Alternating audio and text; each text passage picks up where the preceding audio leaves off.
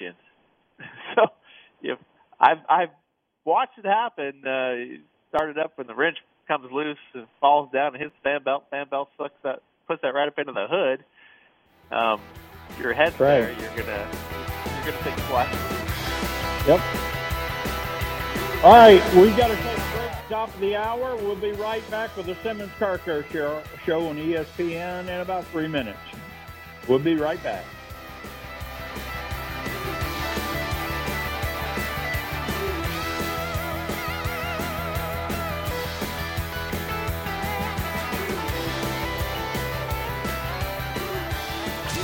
ESPN Tucson, 1490 KFFN AM Tucson, K285DL 1049 FM Tucson, and KMXC HD4 Tucson. Wranglers, CJs, Cherokees, Grand Cherokees. Hi, I'm Jerry Simmons of Simmons 4x4 Automotive Service Center. If you're a Jeep owner, we speak your language. We've been maintaining Jeeps since 1974. Broken drive shafts, death wobbles, transfer cases, four-wheel drives that don't work proper. Been there, done that, and got the T-shirt. Before you head out to the desert again, let the Jeep pros at Simmons 4x4 Automotive Service Center check it out. 884-0217. We've been Jeeping it since 1974. Simmons 4x4 Automotive Service Center has been serving Tucson and southern Arizona since 1974. We service and repair Dad's 4x4, including light diesels, Mom's Cadillac, and Junior's Hot Rod. We believe in evidence-based diagnostics. Find it, then fix it. Today's vehicles are primarily controlled by onboard computers. They control everything from ride quality to engine and transmission performance. What they don't control is proper maintenance. That's up to you. Call us at Simmons 884-0217 or visit our website at simmonsautorepair.com.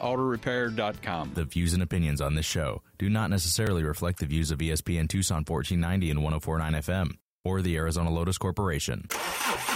Got car trouble?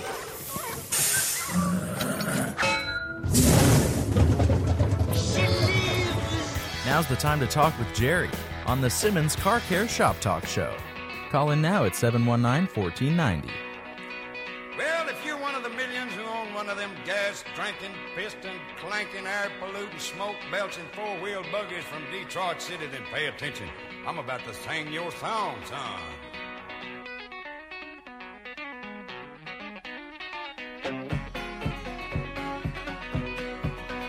Well, now, I'm not a man to point a judge, very willing to hold a grudge, but I think it's time I said me a few choice words. All about that demon automobile, the metal monster with the polyglass wheels, the end result of the dream of Henry Ford. Well, now I've got a car that's mine alone, that me and the finance company own, a ready-made pile of manufactured grief. And if I ain't out of gas in the pouring rain, I'm a-changing a flat in a hurricane. I once spent 3 days lost on a clover leaf. Well, it ain't just the smoke. All right, welcome back to the Simmons Car Care Shop Talk Show right here on ESPN Tucson, 1490 AM, 104.9 FM. Podcasts are available at Stitches, Spotify, ESPN Tucson. I think I left out one. That's all right. This portion of the show is brought to you by Spectrum, Ina Road Auto Collision, 744-4454. That's for all your automotive paint and body needs. And they're located at 4425 West Ina Road, 4425 West Ina Road, 744-4454. And if you're a weekend warrior and you're working your brakes, Merle's Machine Shop Service at 15 West Ajo. They do rotors, drums, and flywheels on Saturday. The phone number over there is 807-4010, 807-4010. And you can get that handled, hopefully, today. I'm Jerry Simmons, your host. Along with me, riding shotgun, Mr. Jim Mooney from Frontier Towing for all your towing needs. And we're talking shop. We're talking heat. We're talking. We're going to talk a little bit about diagnostic stuff that you can do, and something that'll clear up your head while we're actually moving along. And it is open line. Open show. 719-1490. 719-1490. There's a call number down here for the program. There is no race today at Tucson Speedway. That's next weekend, the 30th, is when they have our next show. And so with that said, welcome back, Jim. Well, thank you, Jerry. Glad to be here. Happy to help you out on Saturday mornings, bright and early. At least it's nice outside. If you're going to go out and do outdoor activities, now is the time. Don't wait till 10 o'clock in the morning or noon, thinking that it's a good time, because it'll just be hotter and probably muggier, and all the fun stuff that we deal with in Arizona.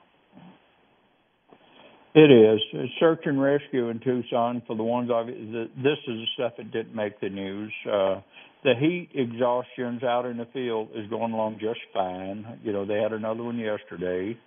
And but that is good information. If you're going to hike early, be back by about 11 o'clock on the outside. In other words, go take off about 6 o'clock as soon as it's clear, daylight enough where you can see the rattlesnakes, and go ahead and do your hiking. But be back by about 10:30, or when your water's half gone, go home.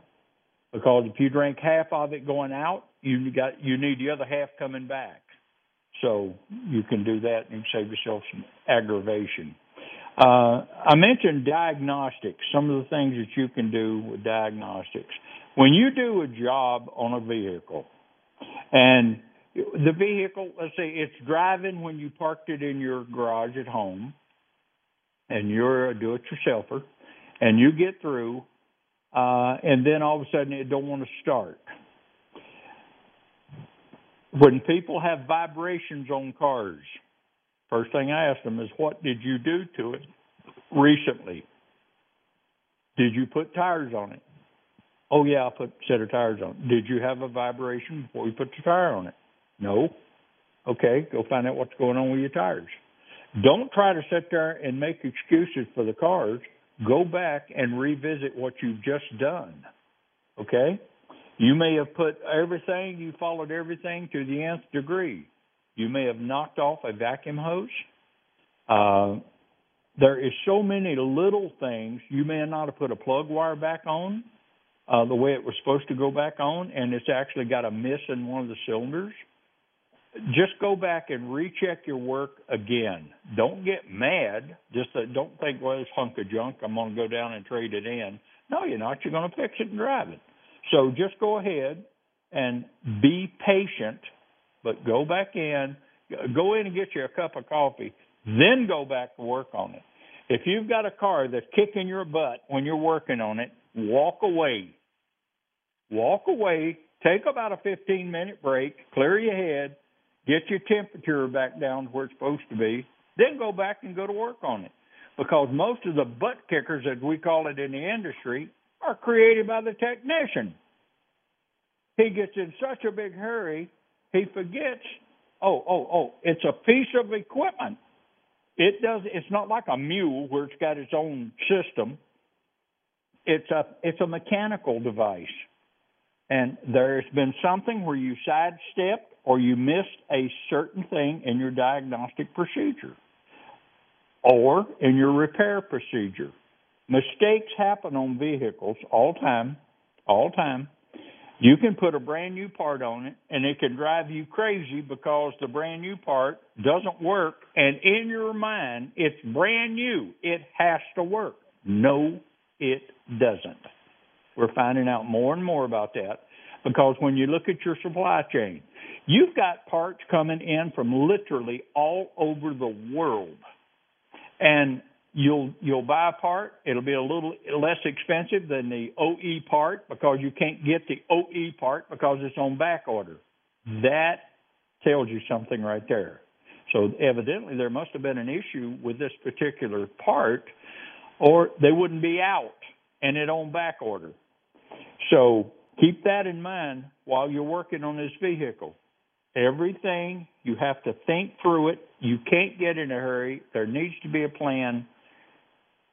And if you have a problem, if it runs when you pull it in and it won't run when you take it out, and you've done everything that you can think of, You overlooked something because it would be running. You got anything you want to add to that, Jim? That's about as basic as I can get on diagnostics on this. Yeah, the new part thing. You know, I gotta laugh.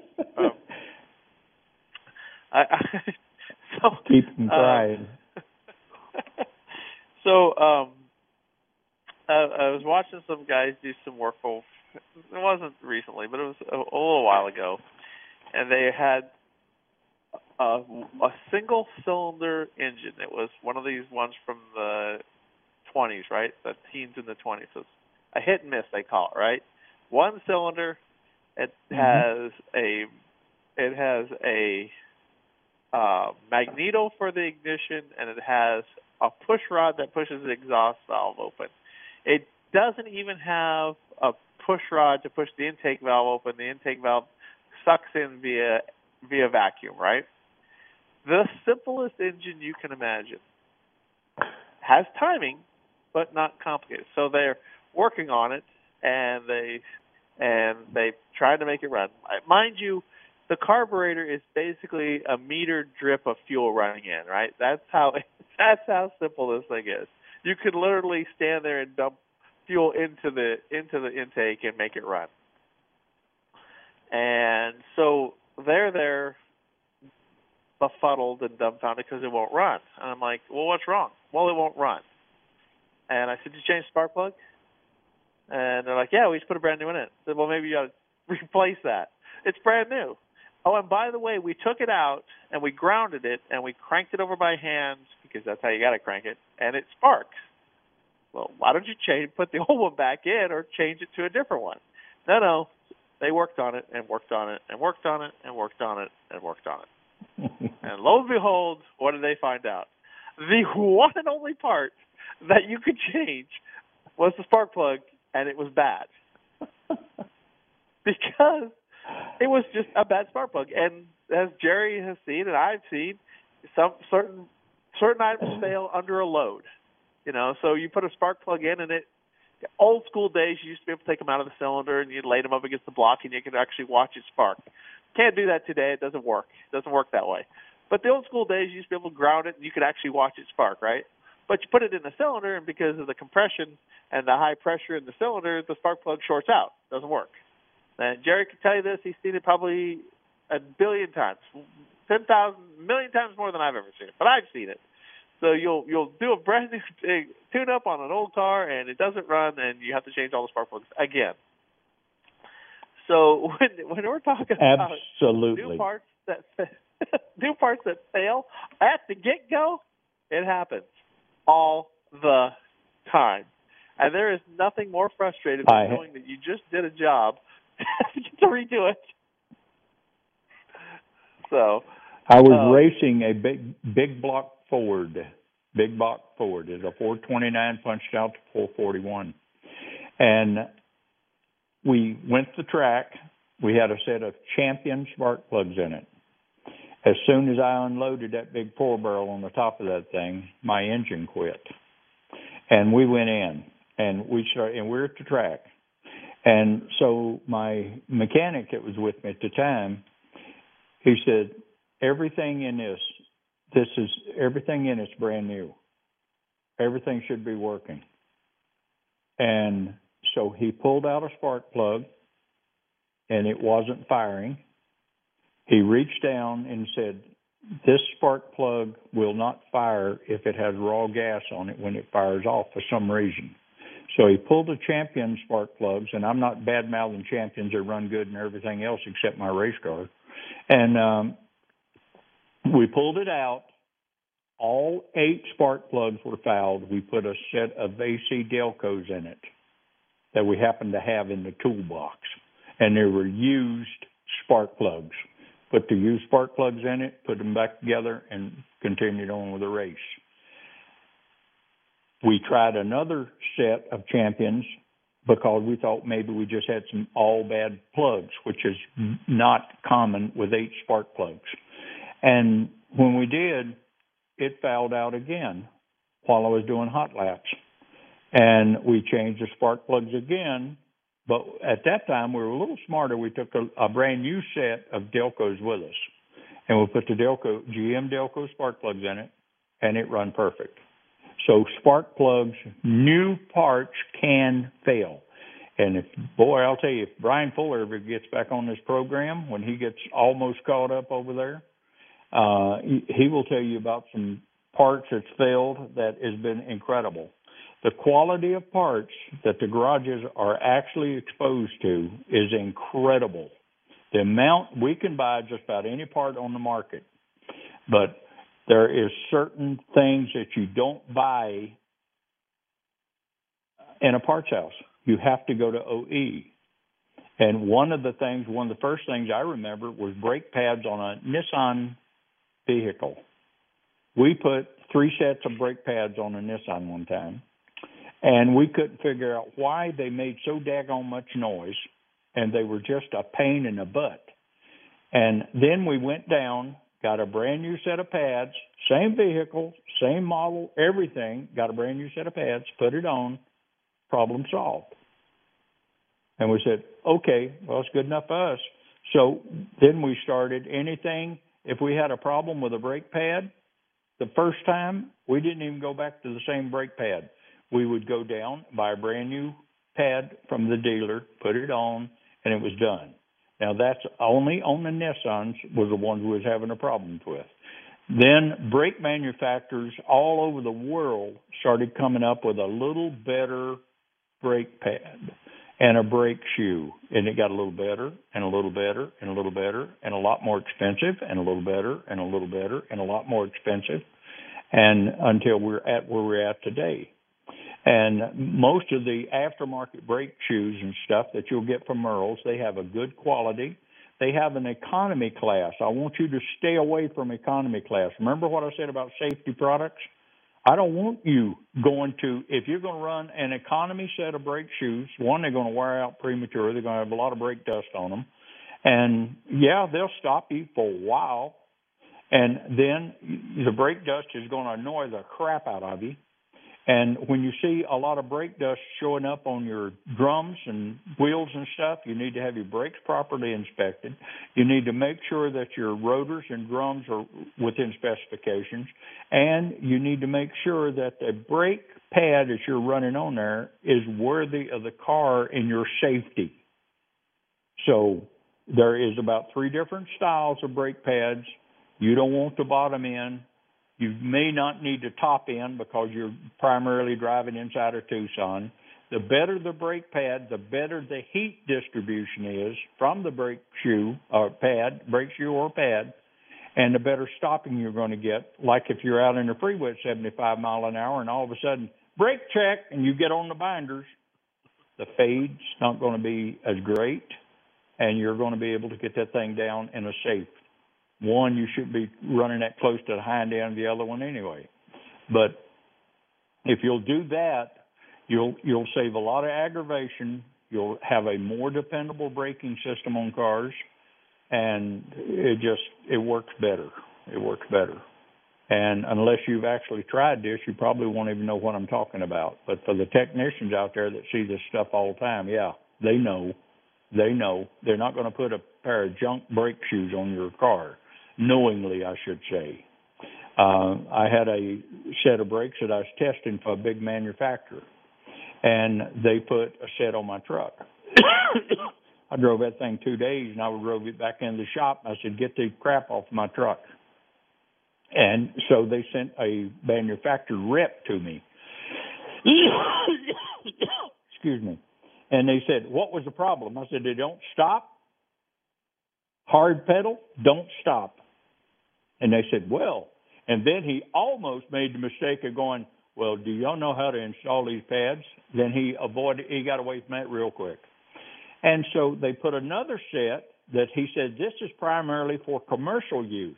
I said, okay, and why didn't I know about this? And so we changed to put that set of brake pads on my truck. They were perfect, absolutely perfect. And then down the road, about 90 days later, we did a 1-ton, And we put a set of the brake pads on. It's supposed to be the latest and greatest from the same manufacturer. Lo and behold, it was the same crap that I had on mine. And so I called back over and I said, no, these are junk. I want a set of, and told them what I wanted. Oh, the commercial brand. Yeah, no kidding. But the commercial brand back on it, problem solved. So there's a lot of different parts out there. There is something for every budget and every economic level out there available. You know, I've seen, we've had vehicles come in there. We put the scored rotors on them, as they call them, the one that vent the air and help get rid of the heat, like they run on race cars.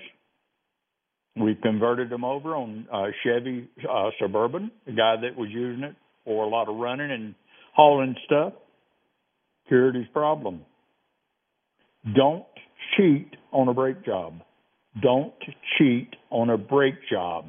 A brake job, a parachute, these things have potential killing you. Don't cheat on a brake job. And for the ones of you out there, when you have the brakes done, make sure that that parking brake, it used to be called an emergency brake. It's no longer emergency brake. It's a parking brake. When you stop and you're parking on a hill or you're parking it in your driveway, you set the parking brake. Don't forget to take it off when you get ready to roll off.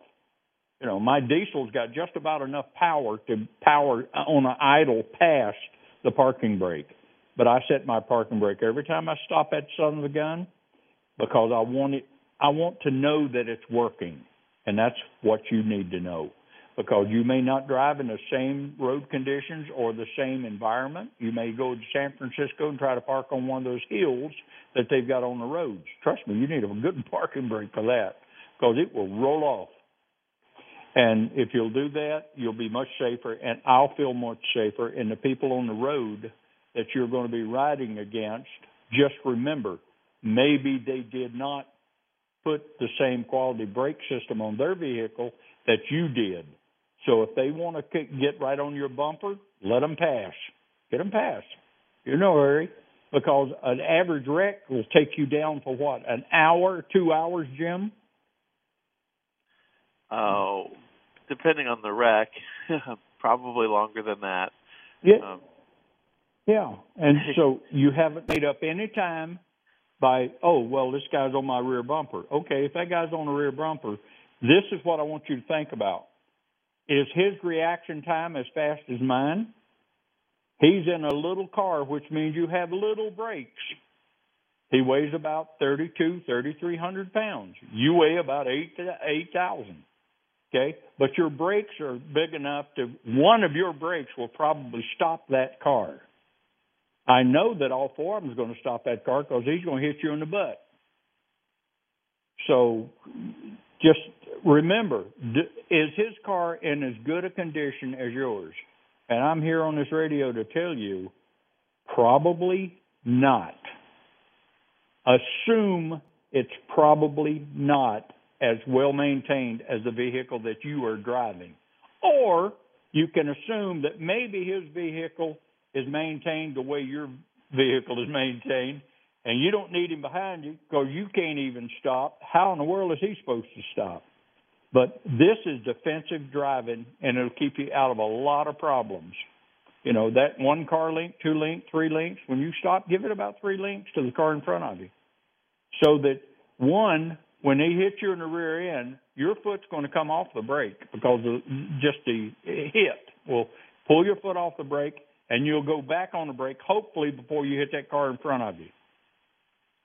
So that's my safety.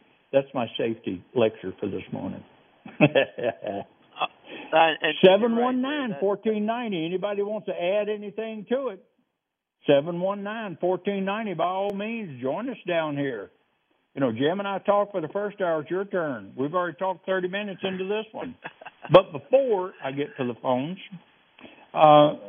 LensAutoBrokerage.com. LensAutoBrokerage.com. If you're looking for a small vehicle, something a little better gas economy, one, do the math. Make sure that you actually want to invest in that. And because if you spend $30,000 on a smaller vehicle just to get the fuel economy, you have to remember that it's going to take some fuel also. Your vehicle is taking fuel. So what's the difference between the mileage on your vehicle that you're driving and the vehicle that you're going to purchase? And then divide the gas price into the price of that car that you're looking to purchase and see how far it's going to take you down the road. When I first bought a diesel, I did it. I did the gas mile. I did the math. For the difference in the price of the diesel and the difference between the price of a diesel and the price of a gas burner, I would have to drive that diesel 120,000 miles before I ever realized I was going to save money on the fuel mileage. 120,000 miles. Now, it's from 0 to 120,000 miles. But I used the diesel for pulling. I needed the extra power. So I got the diesel. And I've had diesels ever since. I'm a diesel fanatic now. I just, the one I have, I don't use it. I have to remember to put all the additives in it to keep everything from choking up and coking up. And I'm thinking, and it's too tall for me, so now I'm thinking very seriously about getting rid of a 8,000-pound diesel and going to just a gas burner, just a smaller half-ton gas burner, because that's all I need right now. And so keep this in mind when you're out there dealing. But Lynn's Auto Brokers, if you're looking for a good vehicle, a car, truck, or diesel, Lynn'sAutoBrokerage.com. Also, you can visit his website, DesertRV.com. Specializes in toy haulers, and it's easy, negotiable website, and it's very well done. Both places, Lynn'sAutoBrokerage.com, excellent website. DesertRV.com, excellent website, and you can let your fingers do the walking without driving over. Then when you spot something, go over, take a look at it, kick a tire, test drive it, and then make your decision at that point. All right, now it's getting later on in the hour, so, I was talking about Parker Automotive. Parker Automotive, Scott, over on the counter at Parker Automotive, Mike Parker's one that owns it, and they've been around. They're locally home-owned and grown. Beautiful place on 5101 East Speedway in the Midtown, 323-1960. It's a high-tech shop. A high-tech shop is like a Brian Fuller's. It's like a Simmons. It's a high-tech shop. And they have all the equipment, all the diagnostic equipment, and they can do the job and get it done right. Beautiful location. Super clean, well-trained technicians. Can't say enough about them. Parker Automotive, 323-1960. And you can feel comfortable from the referral from Simmons on this one, because I refer people to them. Because most of the shops, like Brian and Parker and Simmons, we stay 2 weeks. Brian, I talked to him last week. He's about 3 weeks backed up. And so we're busy. And there's a story behind the backup, mainly part supply, quality parts, just a host of items. It's kind of like a body shop. I mean, you can't fix it in a body shop at Spectrum if you don't have the part and can't get the part. But you don't know that until you get down and you say, okay, well, now let's start ordering these parts of these 1,000 parts that I'm going to need to repair this thing. And then you get it all the way down to 2 parts. That 2 parts could hold you up for 2-3 months, and that gets to be a pain. But it's just the way it is in the auto repair industry. So, just realistic expectations. If you're going to expect a car to be fixed in a day and it needs a motor, it's not going to happen. More people are continuing to hang on to their vehicles now, and for a good reason. They're quite expensive, and if you buy a used vehicle, you're going to still pay around anywhere from $18,000-$19,000 on the average, up to about $30,000.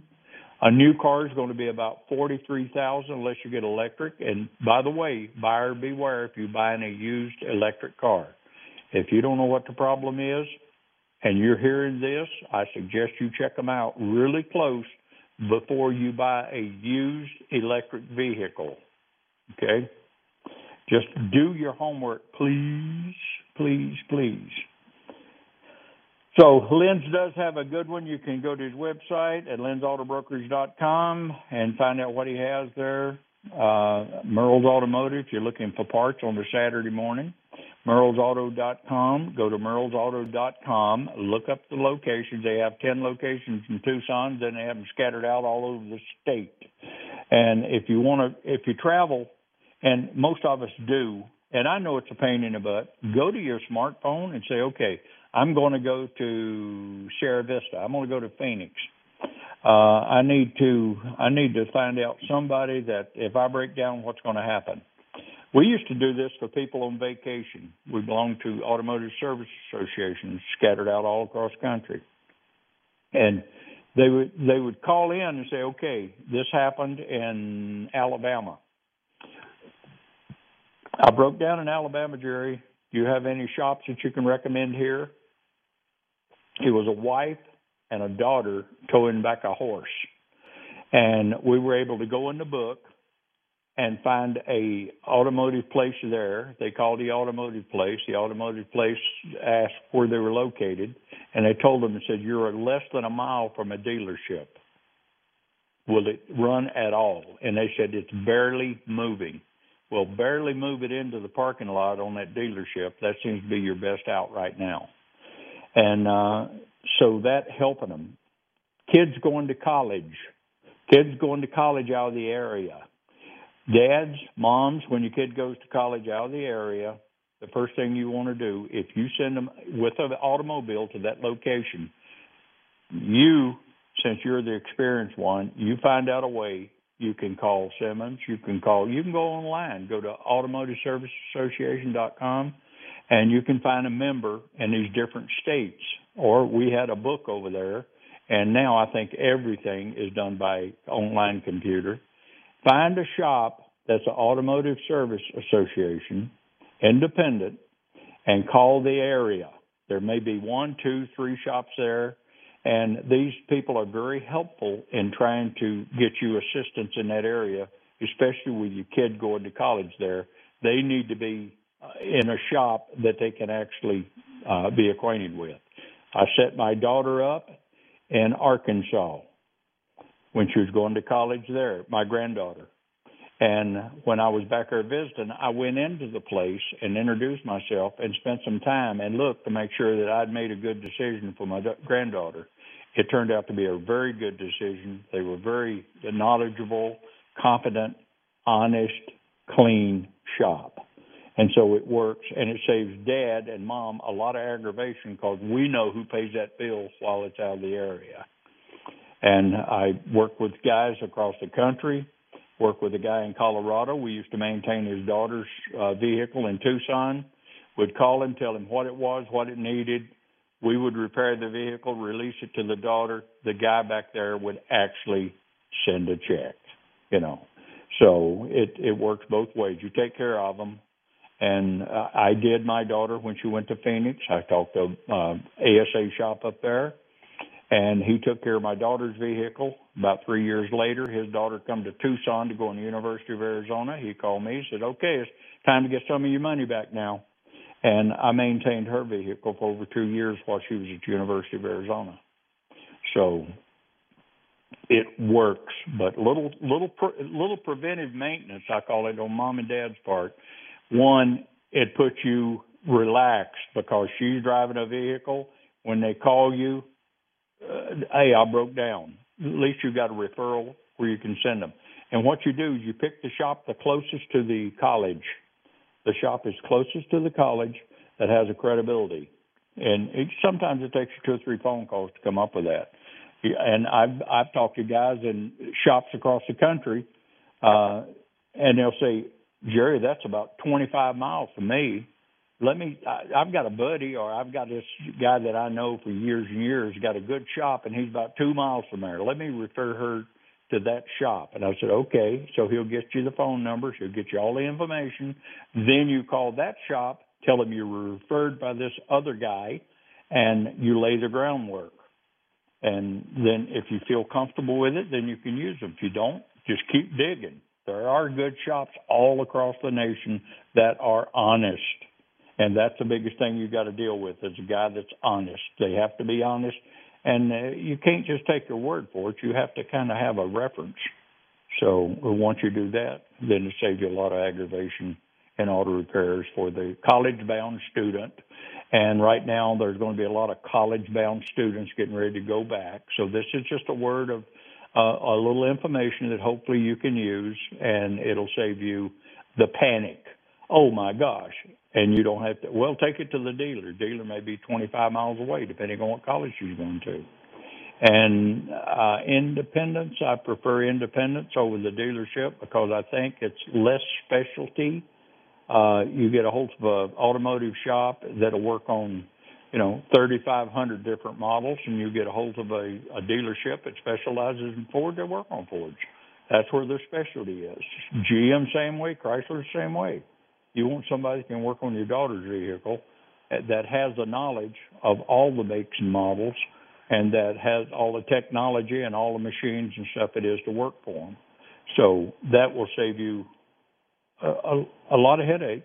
And besides, if you get an independent owner, you're probably going to talk to the owner, or you're going to talk to his head manager there, and then you still have access to the owner in case anything should go awry, or you didn't get the information from the other guy that you need to talk to the owner about. So there's the advantage of that. All right. And for Mr. Test First, Don't Guess, Brian Fuller. We talked about him a little bit earlier in the program on the first hour. His phone number is 572-1734, area code 520 now. You got to dial 520 and everything here in Tucson. And Brian's cell number is 237-3852. And he's located on the west side of Tucson. And his website is Automotive Specialist AZ, small letters, .com. Automotive Specialist AZ.com. 3611 West Ina Road. He's at Meredith and Ina in the Bookman's Plaza. And you can, he's on the far end of that one as you go in off of Meredith. Just hang a left and go out. He's behind the little parts house they got out there. But he's a pretty good sized place. Brian is one of the best technicians in diagnostics in the country. If it has a problem and he can't fix it, you need to go ahead and call a salvage company and come and get the car and take it to a junkyard. That's how good he is. He's just like Parker, and he's just like Simmons tries to be. Of course, about every time we think we got the answers over there, somebody changes the questions, which is normal. It's normal. Cars are quite sophisticated now. But the main thing that you can do to stay on top of this sophisticated, computerized, four-wheel drive or four wheels on the ground rolling computer is to maintain. That's your part of the warranty to keep this thing going. You have to maintain it. If you don't maintain it and you don't prove that you're maintaining it, they're going to void your warranty. That's the way the thing is. Can they put a warranty coverage out there on every part of the vehicle? No, there's too many variables. There's too much weather involved. There's too much road construction. There's too many potholes. Everything is there. The only way you can keep this thing or stay ahead of it by having your own maintenance program based on the mileage that you drive, and have somebody that's sitting there with a computer that can send you a notice when you should be ready for your oil change.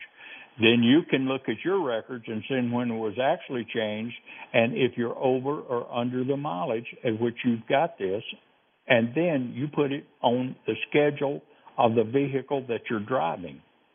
And so it's not as complicated as I may make it sound, but it is very, very necessary. All right, Jim, what you got, buddy? Well, let's see. How about we'll talk a little bit about electrics. How about that? Go ahead. Go ahead. So, when you guys are, Jerry mentioned earlier about if you're going to buy an electric, make sure you know what you're buying. we towed we did work for a electric vehicle, and it was a fairly late model. Towed it to Phoenix to get the main battery replaced. The main battery for this car was $30,000. Now, Good that's Lord. a chunk of change. Good Lord. Thankfully, it was under warranty, but it was a 3-year-old bat. It was 19, so it was a 19, so it was going on 3. Still met the warranty requirement, but it was $30,000 for the battery replacement. And of course, it's not like they have them just sitting in the back pocket there. They do have to special order these things. Take the subframe apart. The battery sits.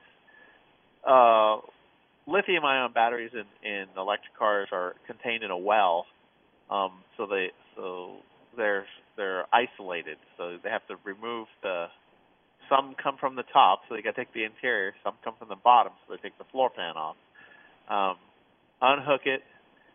Well, decharge it first. Actually, you have to decharge the battery because the battery doesn't just go dead. It actually does a good job of holding its charge. Decharge it, remove it, reinstall the new one, reprogram the computer, relearn the computer, and put it back together. So as we move forward into electric technology, remember that cars and electric are kind of like high-end cars today. So if you are the first owner of a BMW, it's great, but when they hit the secondary market, sometimes it's not so great. Not that they're bad cars, but they take a lot. High-end cars take a lot of maintenance. They can be highly expensive. Just remember that when you're looking at one to get into the secondary market. The electrics are been around for few years, so they're starting to pop up, and they are going to have to be maintained. And unfortunately, you're going to be limited to the dealer on some of these because doing the battery replacement requires very specialized software, very specialized computers. It's proprietary to the manufacturer. They're not giving it up because they don't want you to go to an independent. I'm not sure. I mean, there will be independents that pop up to handle electric battery vehicles and electric battery service. It's the way things go. It's not there yet. We haven't got the infrastructure in place yet. So anyways, I just want to let you know about that. That was I thought that was kind of an interesting side note. The other thing is that'll get your attention. That'll get your attention in a hurry. At that point you're thinking, well, how should I handle my investment? That's a good call. Should I buy the battery and double or triple the price of my car? Should I junk it and go for another car? I mean, those are decisions, very tough financial decisions that somebody could be faced with. And if you're thinking about replacing a regular gas motor for $6,500, and somebody says, "Oh, by the way, your battery's upwards of $30,000," you're going to have some serious sticker shock. But rumor has it. Rumor has it that GM is going to make an affordable electric car, and it's my understanding it's going to be made in Mexico, and it's going to run about $22,000 to $23,000 for the base model, and it's a little electric car. I'm struggling. They have the Volt, but this is a smaller one than the Volt and a lot cheaper than the Volt, and I think it has like 150-mile range electric. To me, and it's a small car. I've seen a picture of it, and I want to say it's called a Cruise, but I'm not going to say that because I'm not sure. But GM is going to make these things and going to bring them out on the market, and it's for $23,000. It's an electric car. It's a putt run around grocery shopping in 150-mile range. Now that I think would be absolutely ideal for somebody that's using it inside the city limits, or even if they have to run out to some place like Marana or something like that, that you can still go out and get back, or as a little delivery vehicle around Tucson. And I think that's great. I'm a little annoyed the fact they send it to Mexico to be built, but that's just me. And I think that we need to work inside of the continental U.S. But it is what it is. Ford's got electric vehicles now. Everybody's getting into the electric vehicle because there's a lot of money coming from your tax dollars that's helping produce these things and helping you to buy these little cars. So I don't know how long that's going to last, but it's there. So as far as are we going to get away from the energy that it takes to charge these up? Nope. We're still going to be putting the money in to charge them up and get everything, the infrastructure. It's a long ways away. I was watching the news this morning where lightning hit one of these wind fans. And I can't even remember where it was at. I just seen it. And that one of those blades was burning like a son of a gun. And I'm going, wow. And it was still turning. It's actually kind of pretty the way they had it. It looked like a fireworks and, almost a full-blown fireworks.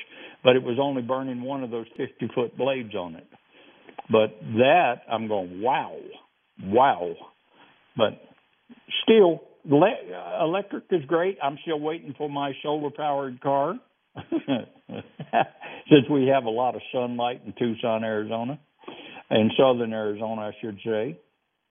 But, the electric vehicles are here to stay. But we're just cautioning you to make sure that you get what you think you're getting and that you've done your homework to find out, okay, well, my original plan was to run it around Tucson. That's like buying a half-ton truck to tow, a 10,000-pound trailer. Oh, I didn't have the 10,000-pound trailer. I only had a 5,000-pound trailer when I bought the half-ton.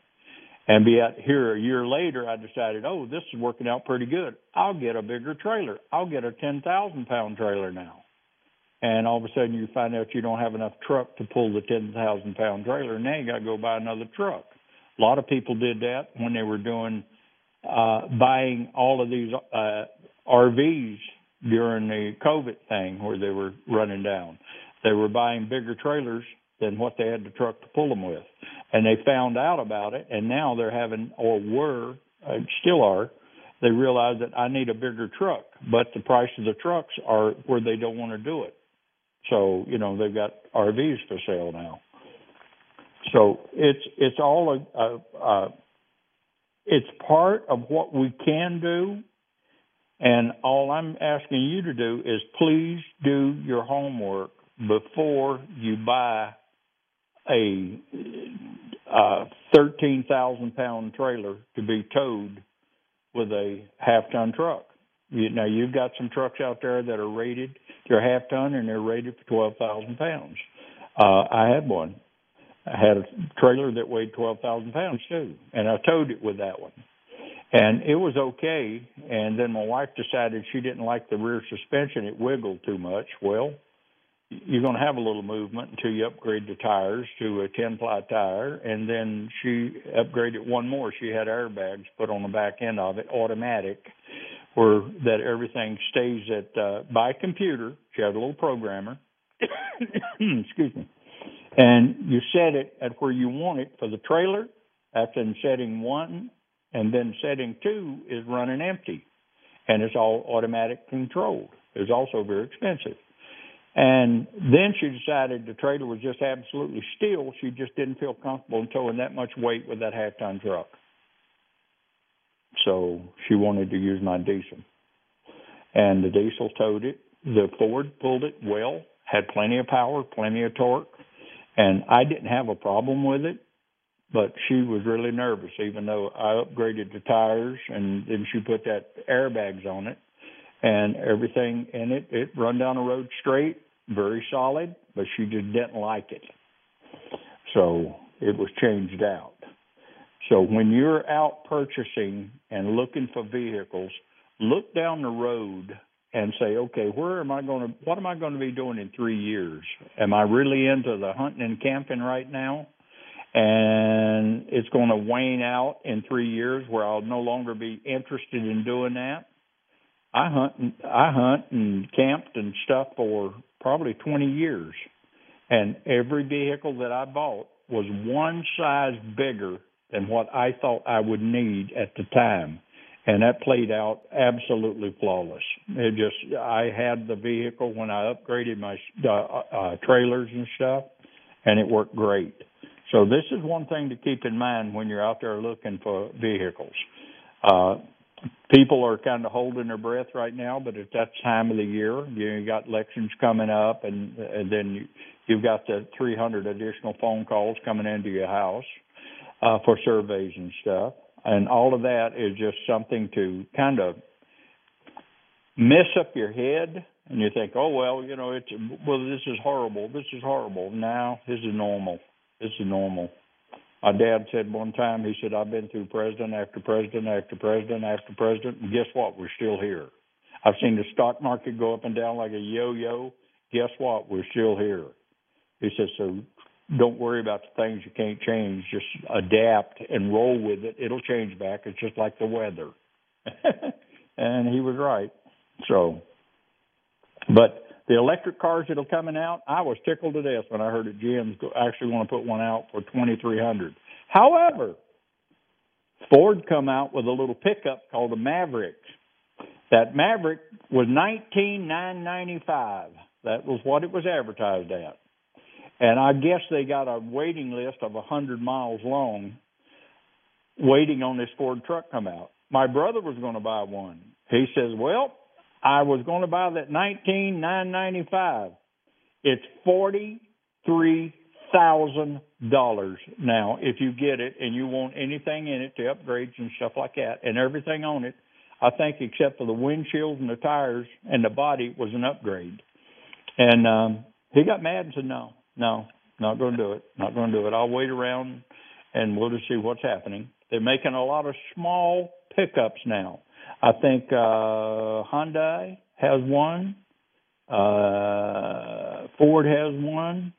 Honda has the one that they come out with a long time ago. It's bigger than all the other three.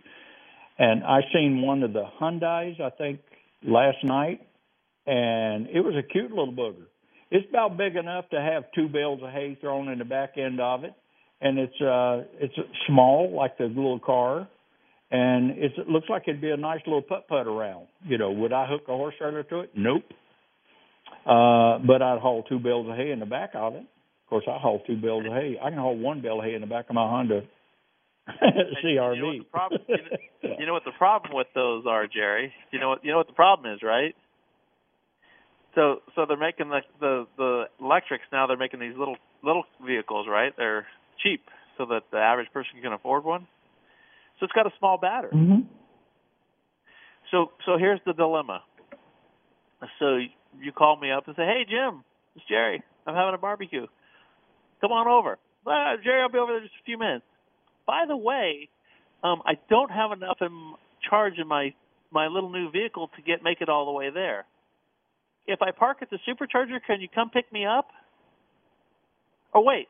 How about if I bring my charger and I plug it into your house, and then while we're there having barbecue, I can charge my vehicle?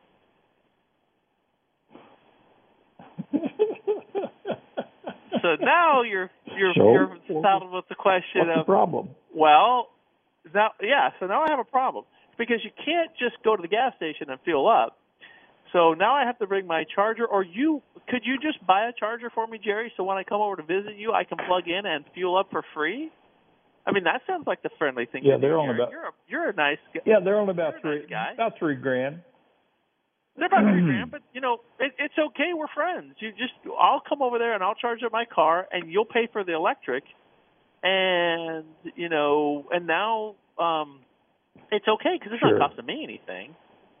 So the electric car etiquette is going to come to a head of, no, you don't bring your electric car. You're going to have a sign out front, no electric cars available, no charging available here. Or, yes, you can bring your car, and by the way, bring your credit card because my charger is like a payphone. And you're going to put your credit card in there, and not only do I get to make money off your charging, so does the power company. My convenience, I'm like Circle K. My convenience, Are you overthinking this or what? No. I'm not overthinking. This is a true problem. A problem that people they're using their electric car but are unable to have enough downtime to charge it properly. They can't get it charged. It won't charge quickly enough, but so they've used it like a regular vehicle, and now they have to actually ask to be picked up at a charging station so that you can go be social with somebody, or you have to be able to plug your car in at somebody's home. These are real legitimate problems with people running electric cars today. And you don't think about it, you being a very hospitable person, Jerry, would be like, oh, come on, you can plug your car in, it's no big deal. But after the fifth time, you're probably going to start thinking, wait, how am I supposed to handle this? And now that you've created the situation where it was okay previously, now how do you have the conversation about having this car charging all the time? Hey, Jim, thanks for coming over, but can you bring your gas car so we don't have my car plugged in? Oh, we can't get to the plug today because it broke. I put my resto project in front of it. You can't plug in. These are problems, real problems that people are having with charging electric vehicles as a primary use vehicle. No, I can't come visit you, Jerry, because my car is charging. Can you come pick me up? I'll have to Uber to you. I mean, these are the challenges that people are facing, and they're becoming more and more prevalent as we approach new cars with limited infrastructure. That is correct. I still right now, if I said, okay, I'm going to go buy electric, I want something with electric in it, I would buy a hybrid. I want that little 3-cylinder motor up front to where it is recharging the battery system that I have in this car, like the Prius and stuff. That's what I would get right now because, one, I don't trust the infrastructure. And besides, the machines out on the side of the road, are they going to work every time you pull up to plug into? I understand. No. There was an article I was reading about the plug-ins. They're having problems with the mechanical machines out on the side of the road. Now, does that mean they don't take your credit card, or does that mean that somebody done ripped the plug out of it because they didn't take it out of the car before they drove away? I don't know. But it's just like when diesels first got popular. My Lord, if you wanted to fuel up your diesel truck, you had to go to a truck stop. You had to go to Flying J. You had to go out here to Triple T. You had to go to a truck stop to find diesel. Now you can get diesel within 3 miles anywhere. But it was a structure, and it was something that you had to sit there and figure out, going, okay, when I get to a quarter of a tank of diesel fuel, I better start finding a place to pump diesel. And now it's gotten better to where it's not really a big deal. And that's what I'm hoping is going to happen to the electrical accessibility. But just because they have a little charging station sitting there on the side of the road, and you think, wow, I made it. And you pull in, all of a sudden you find out that the charging station is not working. Now what?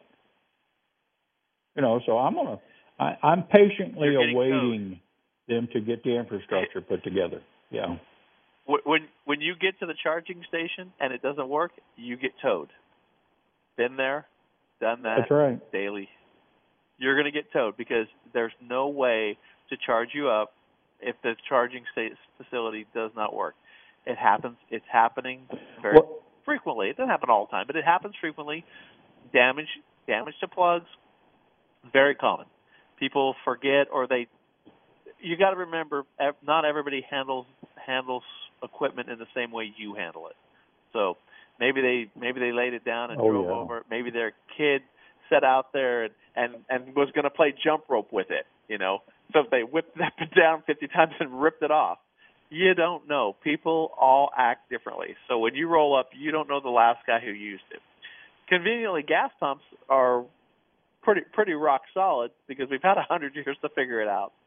Not so much with electric yet. We'll get there. Not today, but we'll get there. Yeah. It'll take a while, just exactly like you said. It has to be just like diesel. How long has it been with diesel? Where it became popular with the old Chevy V8s in the early 80s, right? The old 5.7s that were converted from gas burners, the Oldsmobiles converted into diesels, right? That's the VW, the little rabbits that had diesels in them. Those were 1980. Well, now it's 2022. That's 42 years ago. Okay, so in 42 years, 40 years, it'll be good. In 2060, it'll be rock solid. I'll be too old. Well, we're down to about a minute. We're down to about a minute, so we need to close her down, Jimbo. What have you got that you want to pass on to